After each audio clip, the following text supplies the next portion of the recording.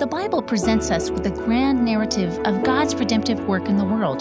But for many of us, parts of the Bible can seem confusing, disjointed, or even irrelevant. Today, Tim Keller is teaching on the big story of the Bible, examining how each part fits together to reveal the character of God and His purposes for us. After you listen, we invite you to go online to gospelandlife.com and sign up for our email updates. When you sign up, you'll receive our quarterly newsletter with articles from Dr. Keller as well as other valuable gospel-centered resources. Subscribe today at gospelandlife.com. Our scripture reading tonight comes from the book of Genesis, chapter 3, verses 8 through 24. Then the man and his wife heard the sound of the Lord God as he was walking in the garden in the cool of the day, and they hid from the Lord God among the trees of the garden. But the Lord God called to the man, "Where are you?" He answered, "I heard you in the garden, and I was afraid, because I was naked, so I hid."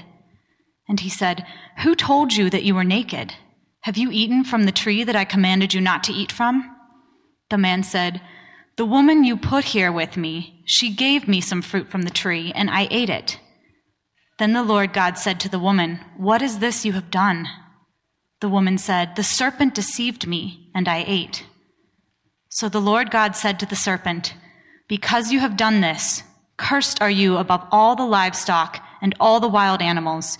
You will crawl on your belly, and you will eat dust all the days of your life. And I will put enmity between you and the woman, and between your offspring and hers. He will crush your head, and you will strike his heel." To the woman he said, "I will greatly increase your pains in childbearing. With pain you will give birth to children. Your desire will be for your husband, and he will rule over you." To Adam he said, "Because you listened to your wife and ate from the tree about which I commanded you, you must not eat of it. Cursed is the ground because of you. Through painful toil you will eat of it all the days of your life. It will produce thorns and thistles for you, and you will eat the plants of the field. By the sweat of your brow you will eat your food until you return to the ground, since from it you were taken. For dust you are, and to dust you will return."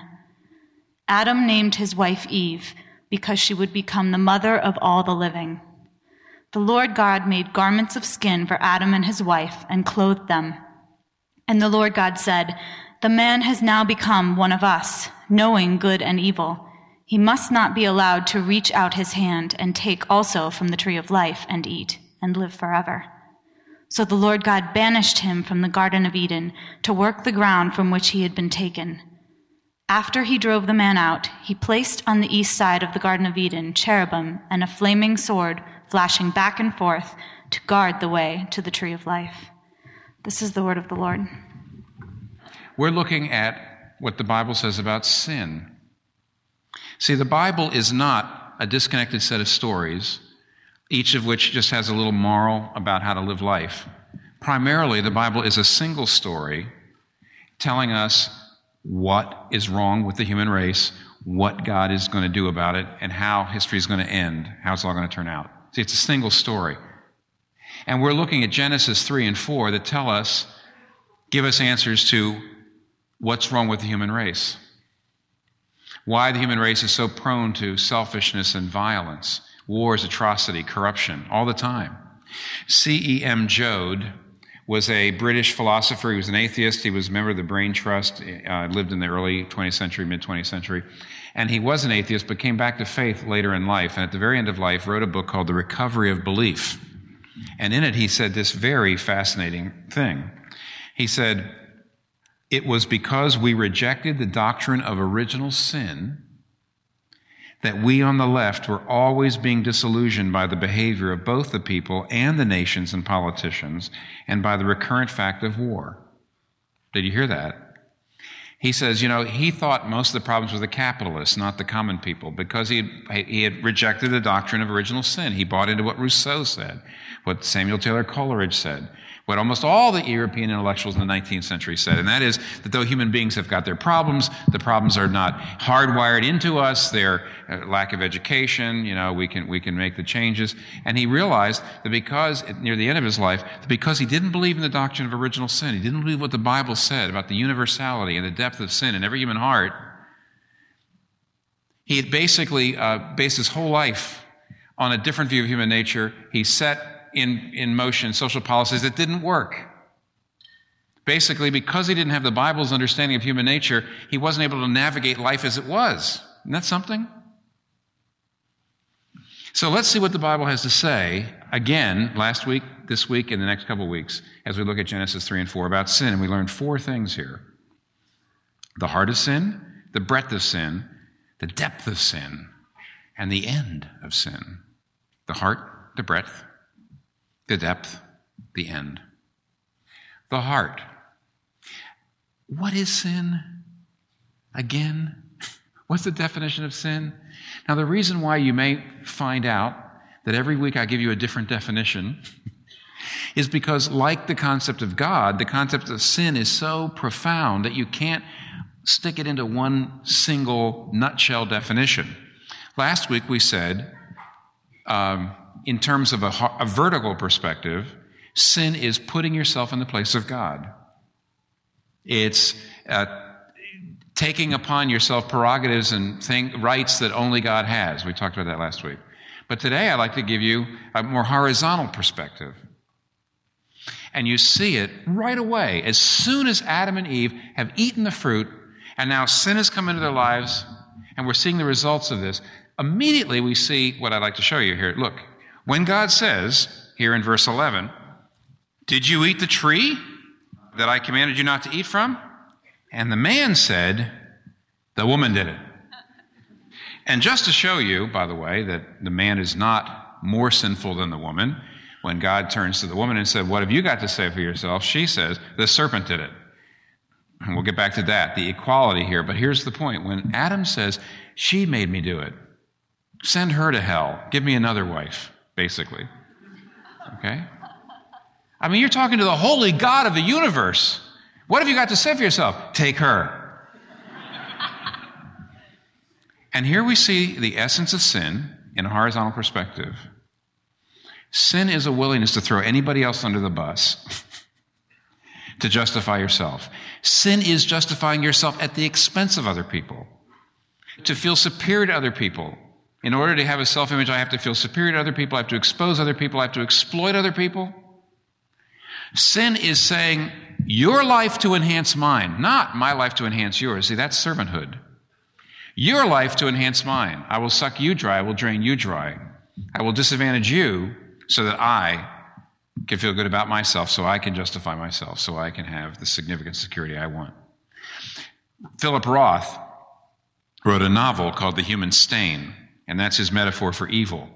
And the novel is actually about a man who starts to do very well in life, and everybody feels they have to bring him down. They have to find something wrong with him. They have to ruin his career. And Philip Roth has one of his characters talk about what he calls the human stain, which is this sense, this proneness to evil in the heart, which is in a sense deeper than behavioral actions. See, it's this need to pull people down, this need to, this need to justify yourself at the expense of other people, to feel better than other people. I'm good because you're bad. See, I'm competent because you're incompetent. And at one point, one of his characters says this. She calls this the human stain in the heart, and she says, it's in everyone, indwelling, inherent, defining. The stain that precedes your acts of disobedience. It encompasses disobedience and perplexes all explanation and understanding. It's why all talk of cleansing your heart is a joke. The fantasy of purity is appalling, for what is the quest to purify but more impurity? The stain is inescapable. What does he mean by that? She says, if you actually try to purify yourself, that just brings more impurity. Here's why. The stain is self-righteousness. The stain is, I justify myself by pulling you down, by making myself feel superior to you, better than you. See?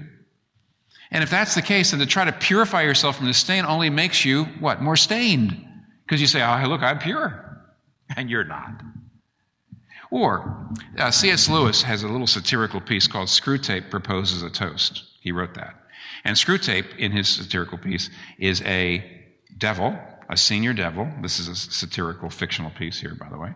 A senior devil who is basically, he's at a dinner for a college of junior devils who are getting ready to go out there and tempt the human race and make life horrible. And so Screwtape suggests a particular method for making people's lives miserable and making the world a horrible place. And what he suggests is that there's a particular feeling that human beings have. And what you want to do is you want to turn the gas up on that feeling at all. Whatever else you do, make sure that you enhance this feeling, because this is the feeling that will really ruin their lives. And then Screwtape says, the feeling I'm talking about is that which prompts a person to say, I'm as good as you. See, that's the essence of sin. That's the essence of how hell operates. That's what made the devil the devil. I'm as good as you. That's when Satan started saying that about God. It was all downhill for the universe. He says, anyone who says, I'm as good as you, does not believe it. No one says, I'm as good as you, if you believe it. You wouldn't say it if you did. St. Bernard never says to the toy dog, I'm as good as you. I'm as good as you is a useful means for the destruction of whole societies, but it has a far deeper value as a state of mind, which necessarily, excluding humility, charity, contentment, and all the pleasures of gratitude or admiration, turns a human being away from every road which might finally lead him to heaven. The impulse that makes you say, I'm as good as you, I don't like you getting ahead of me, the impulse that says, I'm better than you, that's how I know I'm okay, is sin. And it's really at the root of everything from murder to racism to all of our conflicts. This is another view into the heart of sin. That's the first thing we learn here. The second thing we learn, and this is really important, I've already alluded to it. The second thing we learn in the narrative, in the account, is the breadth of sin. What the man does, so does the woman. The man and the woman are both equally ashamed, both equally, filled with blame shifting and doing the same behavior, both equally banished. There's no difference. One is not more sinful than the other. And this is crucial. The Christian doctrine of original sin is that we are hardwired for selfishness and cruelty. It's not just a problem of we have bad examples or bad environment and we're hardwired for it. But secondly, the Christian doctrine of original sin is that we're all hardwired for it. All of us, across the cultures, across the races, across the classes, across the genders, everybody. Oh, let me show you how important that is. Remember what Joad said? He said, we on the left, because we denied the doctrine of original sin, thought that the problems in life were basically located, that what's really wrong with the world was located in the capitalists. It was located in the elites, not in the common people.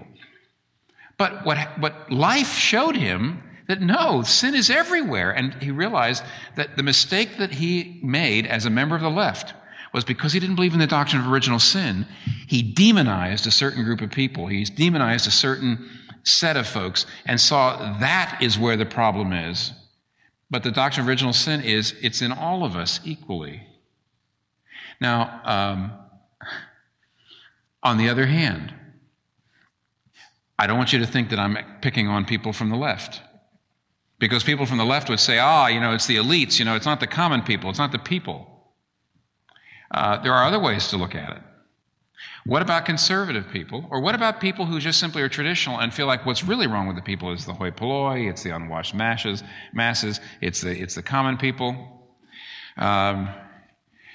There's a very famous letter that has come down to us from the Duchess of Buckingham. The Countess of Huntingdon, who had become converted to evangelical religion under the preaching of George Whitefield in the 18th century in Britain, tried to evangelize her aristocratic, colleagues.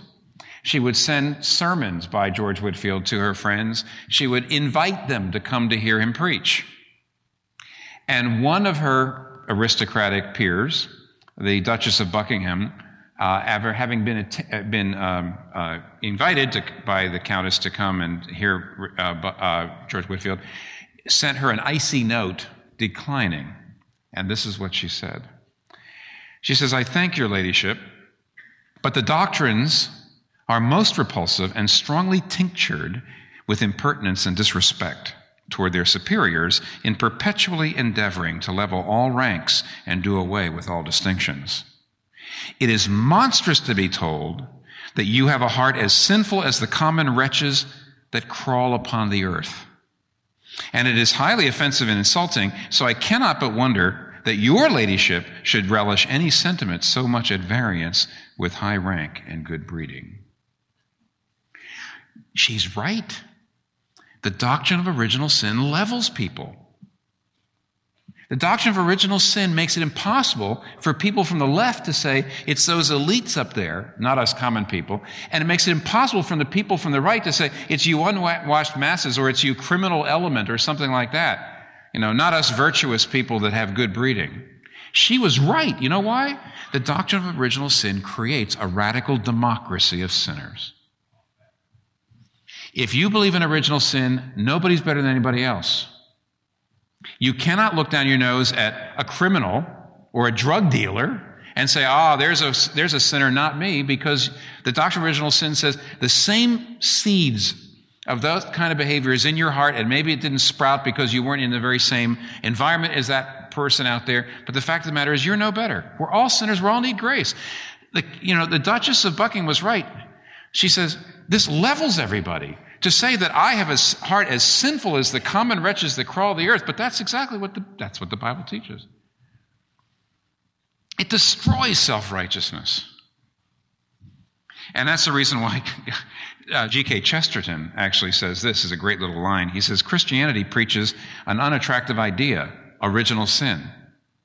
But when we wait for the results of the doctrine of original sin, we find they are pathos and brotherhood, and a thunder of laughter and pity, for only with original sin can we at once pity the beggar and distrust the king. What does he mean by brotherhood? What it means is, it's possible for a society that claims to be Christian to be racist. But if it is, it's racist in spite of the doctrine of original sin, not because of it, because it's not grasping what the doctrine says. And what the doctrine says is, it's a radical democracy. We're all brothers and sisters in sin. We're all under judgment. We all have no hope except for the grace of God. And that's the reason why, if you really grasp the doctrine of original sin, it creates a solidarity between you and every single person, even the most wretched people you see on the streets of New York City. When that comes into your heart, no longer do you say, who are these people? You are these people. I read about a discussion that happened here in New York City recently about the Bernie Madoff Ponzi scheme, which is still beggars the imagination. How could it have happened?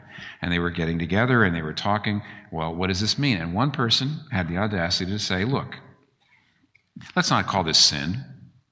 Let's not say there was anything wrong. This is the way people are. People are going to do this. People are going to cheat. They're going to lie. They're going to do this. And this is why we need government regulation. The only hope is government regulation. But government is people. Isn't God? Soylent Green is people, but government is people. Oh, that's terrible. You guys don't know what Soylent Green is?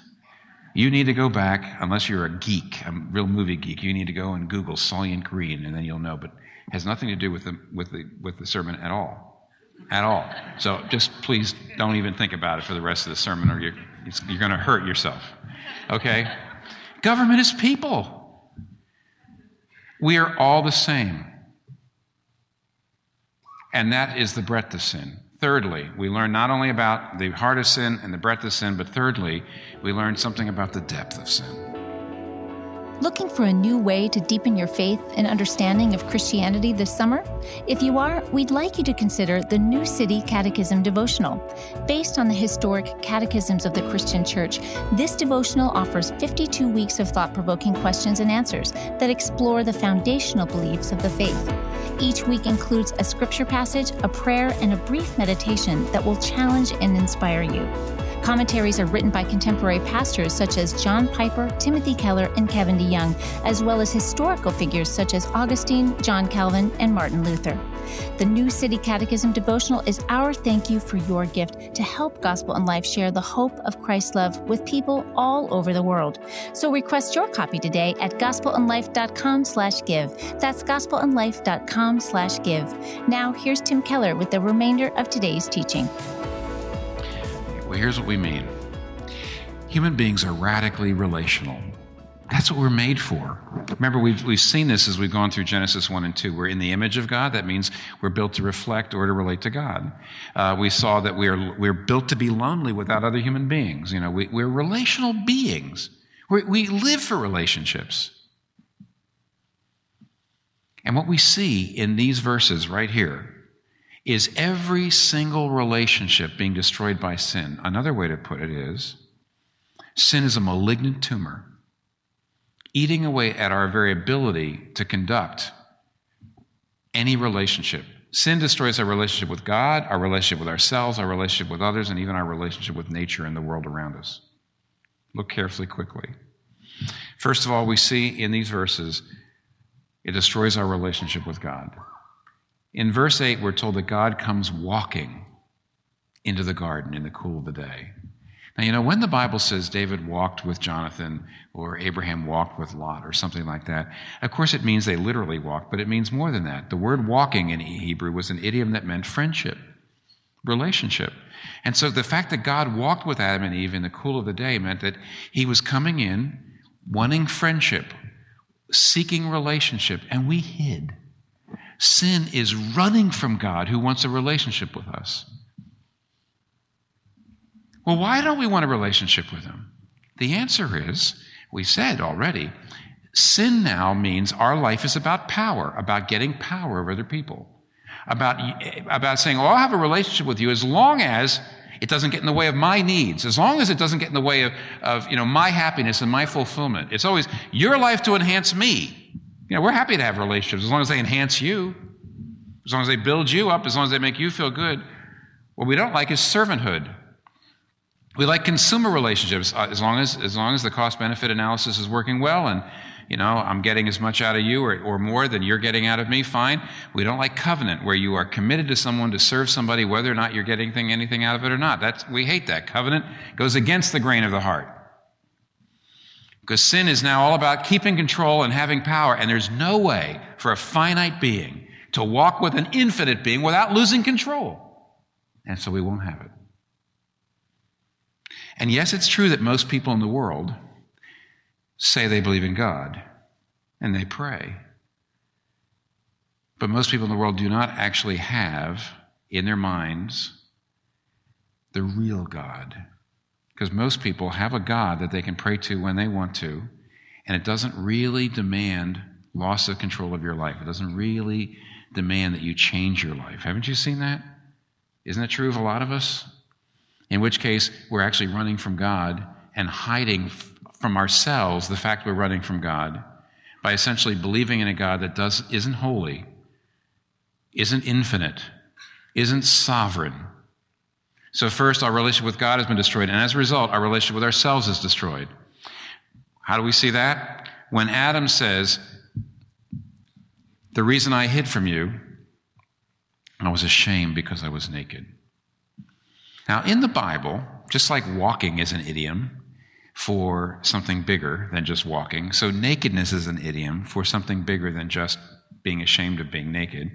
Nakedness is a sense of guilt, that there's something wrong with me, a sense of shame, that I need to prove myself, I need to cover, I need to keep people from seeing who I am because they'll reject me. Nakedness is a psychological dislocation, a lack of ease with who you are. And when our relationship with God was severed, our relationship with ourselves is severed, and that is to say, we really don't want to admit what's wrong with us. We really don't want to admit the worst about ourselves. See, the one thing that we don't want to believe is that we're utterly dependent on God. We want to think we need God occasionally, or maybe not at all. But our heart, in our heart of hearts, we know we're utterly dependent on God, and therefore we are in denial about who we really are. And that's where the shame comes, and that's where the guilt comes from, and that's where this lack of ease with really being able to admit who we are comes from. So our relationship with God is destroyed, so our relationship with ourselves is destroyed. Thirdly, our relationship with each other is destroyed. We already saw some of that. When the man starts to throw the wife under the bus just to save his neck. And even, the making of fig leaves in verse 7, though we didn't print it here, but it was last week printed in Genesis 3:7. As soon as sin came into their hearts, they covered up from each other. They sewed fig leaves to cover up their nakedness. But they were covering up their nakedness from who at that point? God wasn't even around. From each other. We cannot really bear to have other people really know who we are. We have to control what other people see about us because we have to maintain power and control. And because our relationships are now power relationships, not love and service relationships, our relationships with each other are messed up. Individually, we have superficial relationships, exploitive relationships, but corporately, races don't get along with each other, the genders don't get along with each other, the races don't get along with each other, because our relationships with God are messed up, and our relationships with ourselves are messed up, so our relationships in the world are messed up. But lastly, the fourth thing that's destroyed here is even our relationship with nature and with the world, the physical environment. Because verse 17 says, now, instead of just going out there and tilling the ground and all up comes nothing but, I guess, flowers and food, now thorns and thistles will come up. The dust is no longer your friend. There's a lack of mesh with the physical environment. There's a clash with the physical environment. It's no longer our friend. Now we age. Now we get sick. Now there's natural disasters. And now we die. We came from dust, but what's going to happen at the end? Irma Bombeck, who used to write humor columns many years ago, generally for women in newspapers, at one point she says, my life is dominated by dirt. At this end of the house, there's dirt. There's dirt in the bathroom, dirt on the plates in the kitchen, dirt in the rug. And so I work to get rid of the dirt, and by the time I get to the other end of the house, the first end of the house is dirty again. It never ends, and in the end, after all these years of struggling against dirt, what do I get? 6 feet of dirt. Which is almost exactly what God says in Genesis 3:17-20. In the end, the dust wins. Every one of our relationships has been decimated by sin. Now, what's God going to do about it? Even though the Bible has all kinds of authors, every one of the books has got a different author, and yet the Holy Spirit is the author behind the author, and therefore the Bible is in a sense a single book with a single author, and He, the Holy Spirit, is an incredibly good storyteller. Because what we have here in the midst of this incredible disaster is the most enigmatic, intriguing foreshadowing. What is the foreshadowing of what God's going to do about it in the future? Well, what are we going to see? Okay, here's the first part.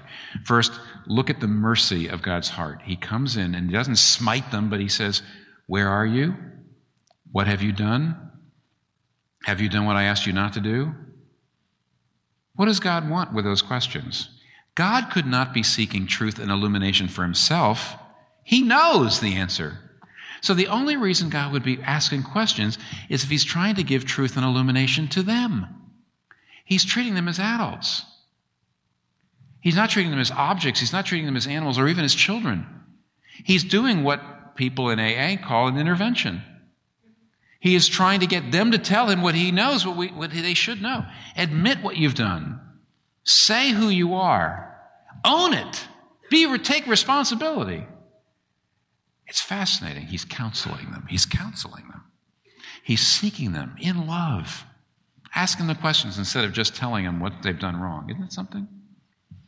And notice really carefully, by the way, whereas He asks questions to Adam and Eve, He doesn't ask any questions to the serpent, to Satan. You know what that means? God loves the sinner, but hates the sin. God holds out hope for evildoers, but He will not compromise with evil. Very interesting. So first of all, we see that God has got this distinction. He makes a distinction between the evildoers and the evil, and he seeks in love to change people's hearts. That's the first thing we see, the mercy of His heart. Secondly, we see the mercy of His hand. The second thing He does is He makes garments for them. Isn't that something? See, they had sewed fig leaves all over themselves. But that's not, see, now, when God makes garments for them, they need garments psychologically for privacy. Now, physically, they need garments because we have a hostile environment, and they need better things than fig leaves. And he makes garments out of animal skins, and many people over the years have noticed that this seems to be God's hint, a pointer toward the sacrificial system, toward the atoning sacrifices of the temple and tabernacle, and eventually the atoning sacrifice of Jesus himself. And therefore, when God clothes Adam and Eve, you know what he's saying? He says, someday I'm going to have to give salvation, but my salvation is holistic. You need forgiveness. You also need, shelter from the stormy blast. And therefore, human beings who seek to spread God's salvation out in the world have got to deal with all of the results of sin. Physical and spiritual and psychological, right? And social. And that's the reason why we don't just go out into the world to help people get their sins forgiven and connect to God, but we also feed and clothe. And Derek Kidner, in his commentary on Genesis on this passage, says, the coats of skins are forerunners of the welfare, both spiritual and physical, which man's sin makes necessary, and therefore social action, social justice, could not have had an earlier or more exalted inauguration. Interesting. So we see the holistic nature of God's hand, and we see the mercy of God's heart. But what is he going to do? He says in verse 15, this is the enigmatic foreshadowing. He looks at the serpent and he says, because you have done this, I will put enmity between you and the woman, and between your offspring and hers. He will crush your head, and you will strike his heel. There's a lot to be said here, but here's what we have to see. You know what the picture is?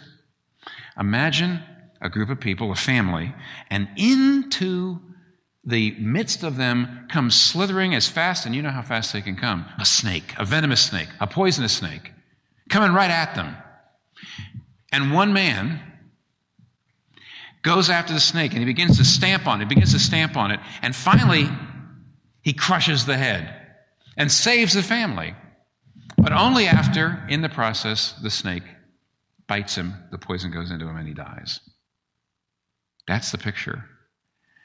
And what God is saying is, and this is amazing, if you realize that this snake is not just a snake, but is Satan, represents evil.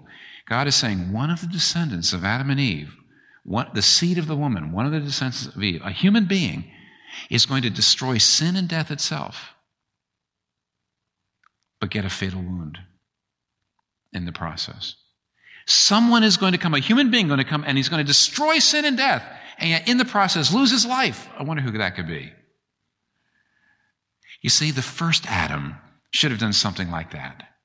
Not just stood there and let the serpent destroy his family. The first Adam should have jumped on the snake or stamped on the snake or whatever. But the second Adam will. It's Jesus Christ. And keep this in mind. In Romans 4, Paul says, in Christ, your sins are covered. In Romans 4, Paul says, blessed is the one whose sin is covered. Blessed is the one to whom God does not impute sin. Now, we don't like cover-up, do we? Cover-up, Watergate, that's not good. No, cover-up when you're actually just sweeping things under the rug is not good, but that's not what's happening here. What we're being told is that Jesus Christ is going to deal with your sin. When he goes to the cross, he's going to deal with your sin so that your sins can be covered, pardoned, forgiven. How? Look at the last verse. When God sends Adam and Eve out of the garden, there's a sword there. And nobody can get back into the presence of God. Nobody can get back into the garden. Nobody can get back into paradise. Nobody can get into heaven unless you go under the sword. What's the sword represent? The wages of sin, the justice of God. The wages of sin is death. Nobody can get back into paradise unless they go under the sword. And the Bible says in Isaiah that when the Messiah comes, the suffering servant, he will be cut off from the land of the living. Jesus Christ went under the sword. He opened a new and living way back into the presence of God. He went first, and the sword slew him. He's covered our sins. And when I believe, so here's what it means to be a Christian. What it means to be a Christian is not to say, I'm going to try real hard to live a good life. To be a Christian means to say, Father, cover my sin because of what Jesus Christ has done. Objectively cover it by pardoning my sin, but subjectively deal with the sin in my heart. I don't feel loved. I don't live loved. I'm trying to prove myself. I'm trying to get control. Let the love of what Jesus Christ did for me so flood my heart by the Holy Spirit that I can start to serve people. You know what? A lot of people in New York, if there's one thing I've seen over the years, is how hard everybody's working. Everybody's working so hard to achieve, and a lot of people are really upset. I didn't get into that graduate school. It's not the top tier. I'm not there. I didn't make much money. I didn't achieve. I'm gaining weight. Nobody wants to go out with me. And you're really upset because you're looking for beauty and you're looking to achievement, you're looking to accreditation and credentials. You know what these things are? They're fig leaves. They're fig leaves. They're ways that you're trying to deal with the nakedness. You're trying to deal with a sense that there's something wrong with me. And I don't quite know what it is. Let Jesus Christ clothe you with his love. Accept what he has done. Ask God to receive you because of what Jesus Christ has done. And ask the Holy Spirit to make real to your heart what he has done for you. And that will begin to cover not only your sin objectively, so God accepts you and you can go to heaven because of what Jesus has done, but subjectively it'll start to heal your heart of sin, the canker, the cancer. The thing is destroying all your relationships because you're so nervous and you're so ashamed and you're trying to prove yourself and you're so needy. And when the love of God comes in there, it changes everything. Ask God to cover you with the righteousness of Christ now so that someday you can be utterly covered with the very glory of God. Let's pray. Our Father, we're so grateful that it's possible for us to know that this horrible spiritual cancer, sin, has already actually been dealt with and is eventually going to be dealt with completely, and it's going to be over. Until then, we ask that you would help us to receive your salvation, your grace into our lives in such a way that we can begin to more and more die unto sin and live more and more unto righteousness and be conformed to the image of your Son, in whose name we pray. Amen. Thanks for listening to today's teaching from Dr. Keller. We pray you were encouraged by it. To find more gospel-centered resources like today's teaching, you can sign up for email updates at gospelandlife.com. That's gospelandlife.com. This month's sermons were recorded in 2008 and 2009. The sermons and talks you hear on the Gospel and Life podcast were preached from 1989 to 2017, while Dr. Keller was senior pastor at Redeemer Presbyterian Church.